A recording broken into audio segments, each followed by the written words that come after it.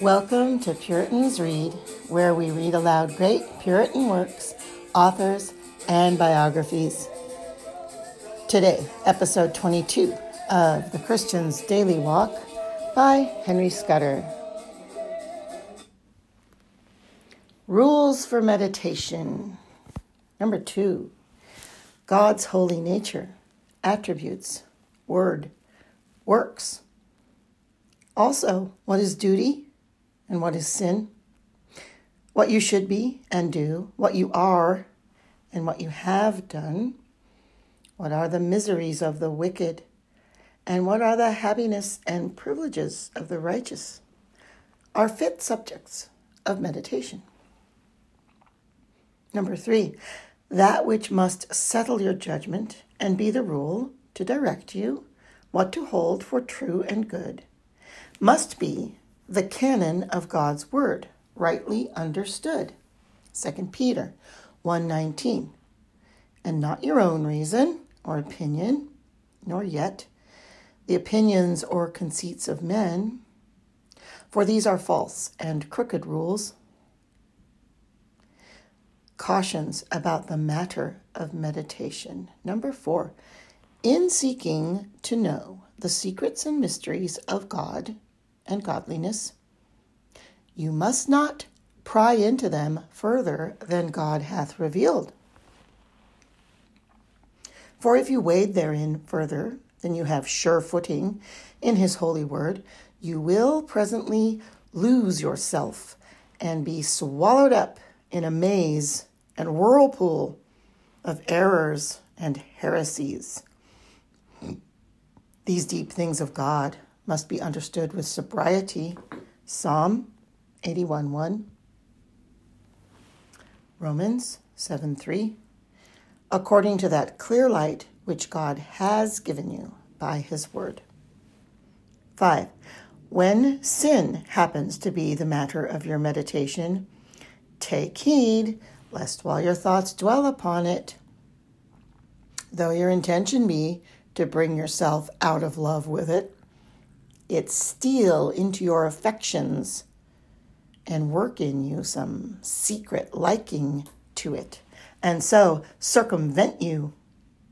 For the cunning devices of sin are undiscoverable. Ecclesiastes 7:24, 26, 28. And you know that your heart is deceitful above all things. Jeremiah 17:9. Wherefore, to prevent this mischief, number 1, as sin is not to be named, Ephesians 5:3, but when there is just cause, so it is not to be thought upon, but upon a special cause, namely, when it shows itself in its motions and evil effects, and when it concerns you to try and find out the wickedness of your heart and life. Number 2, when there is cause to think of sin, represent it to your mind as an evil, the greatest evil, Genesis 39:9, most loathsome and abominable to God, and most hateful and hurtful to yourself, whereupon you must raise your heart to a holy detestation of it and resolution against it.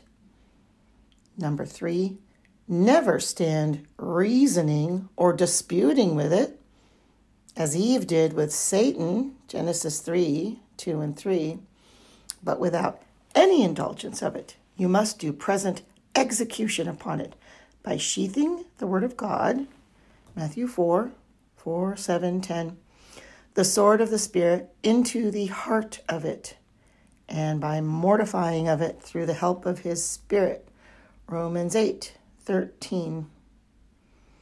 And if you would dwell long in meditating upon any subject, make choice of matter more pleasant and less infectious.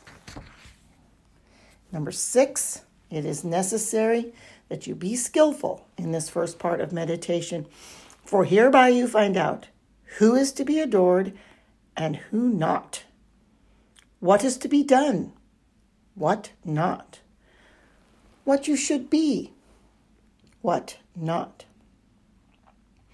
But the life of meditation lies in the reflex acts of the soul, whereby that knowledge which was gotten by the former act of meditation doth reflect and return upon the heart, 2 Chronicles 6:37, causing you to apply to yourself what was proposed, whence also you are induced to endeavor to form your heart and life according to that which you have learned it ought to be.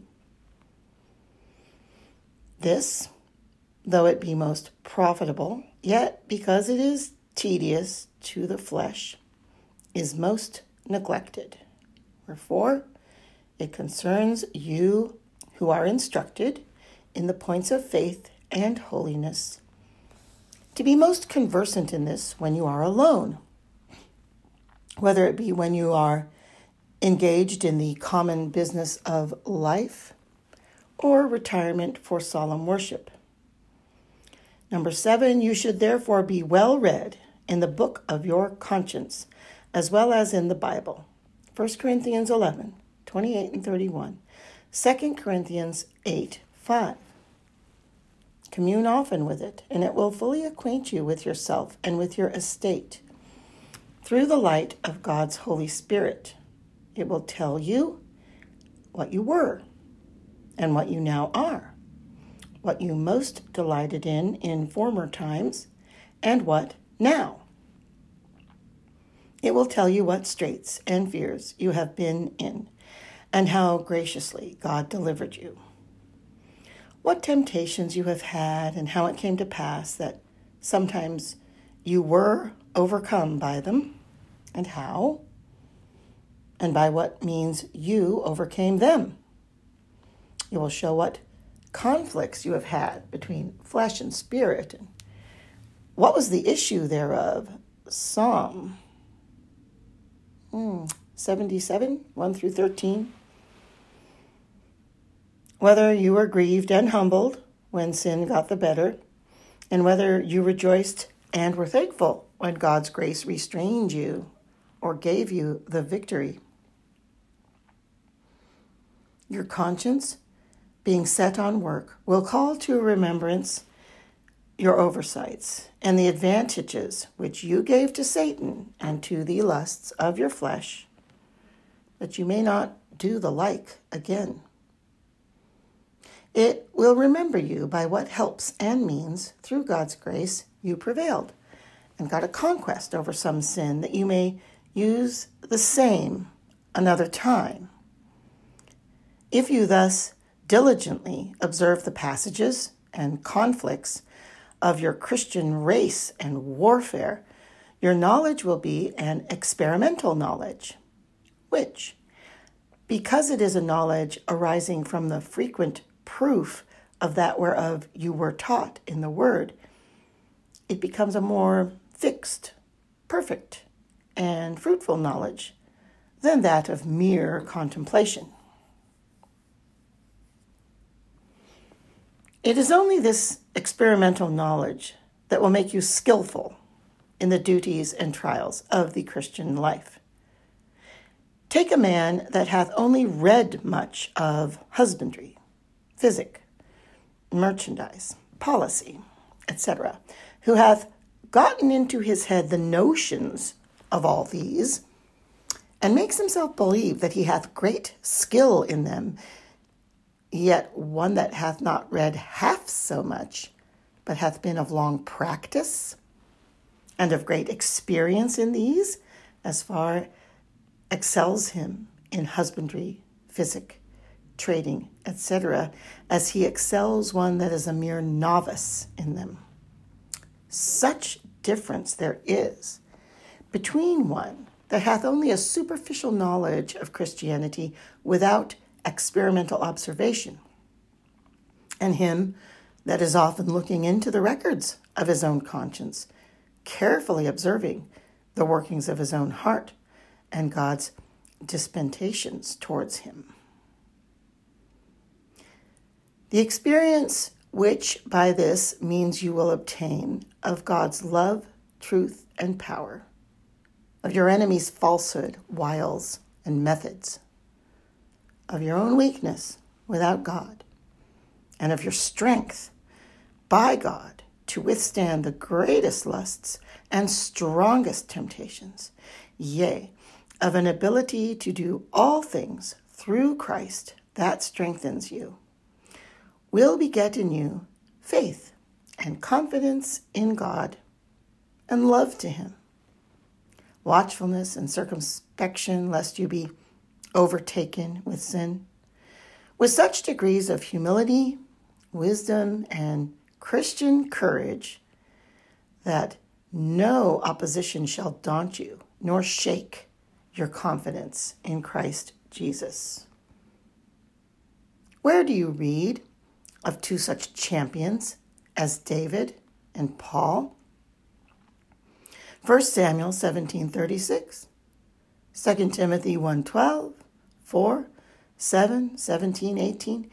And where do you find two that recorded and made use of their experiences of God's truth and goodness like these? Wherefore, next to God's book, which gives light and rule to your conscience, read often the book of your conscience. See what is there written for or against you. When you find that your heart and life are according to the rule of God's word, hold that fast to your comfort. But wherein you find yourself not to be according to this rule, give yourself no rest until in some good measure, at least in endeavor, you do live according to it. I have insisted the more largely on this point of meditation because of the great necessity and profitableness of it. Many of God's people omit it because they know not how to do it, and because they know not their need, nor yet the benefit which they may receive from it. Motives to meditation 9. The necessity and use of meditation will appear if you consider 1. That reading, hearing, and transient thoughts of the best things leave not half that impression of goodness upon the soul which they would do if they might be recalled and fixed there by serious thought. Without this meditation, the good food of the soul passes through the understanding and either is quite lost or is like raw and undigested food, which doth not nourish those creatures that chew the cud till they have fetched it back and chewed it better. Meditation is instead of chewing the cud. All the outward means of salvation do little good in comparison. Except by meditation, they are thoroughly considered and laid up in the heart.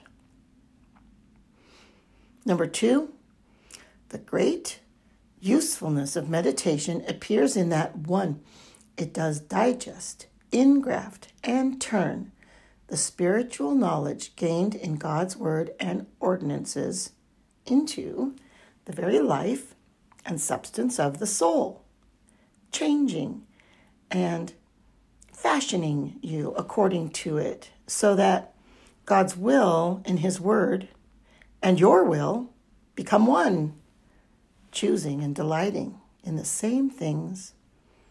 Number 2, meditation fitteth for prayer, nothing more. Number 3, meditation also promotes the practices of godliness, nothing more. Number 4, nothing does perfect and make a man an understanding Christian more than this. Number 5, nothing does make a man more know and enjoy himself with inward comfort, nor is a clearer evidence that he is in a state of happiness than this.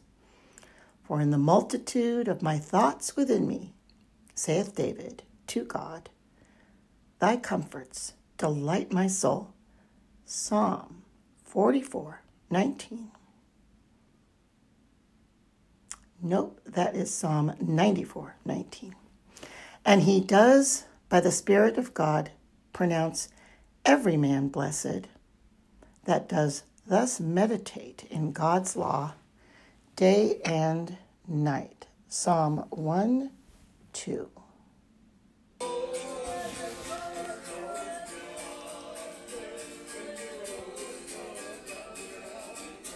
This concludes episode 22 of Henry Scudder's The Christian Daily Walk.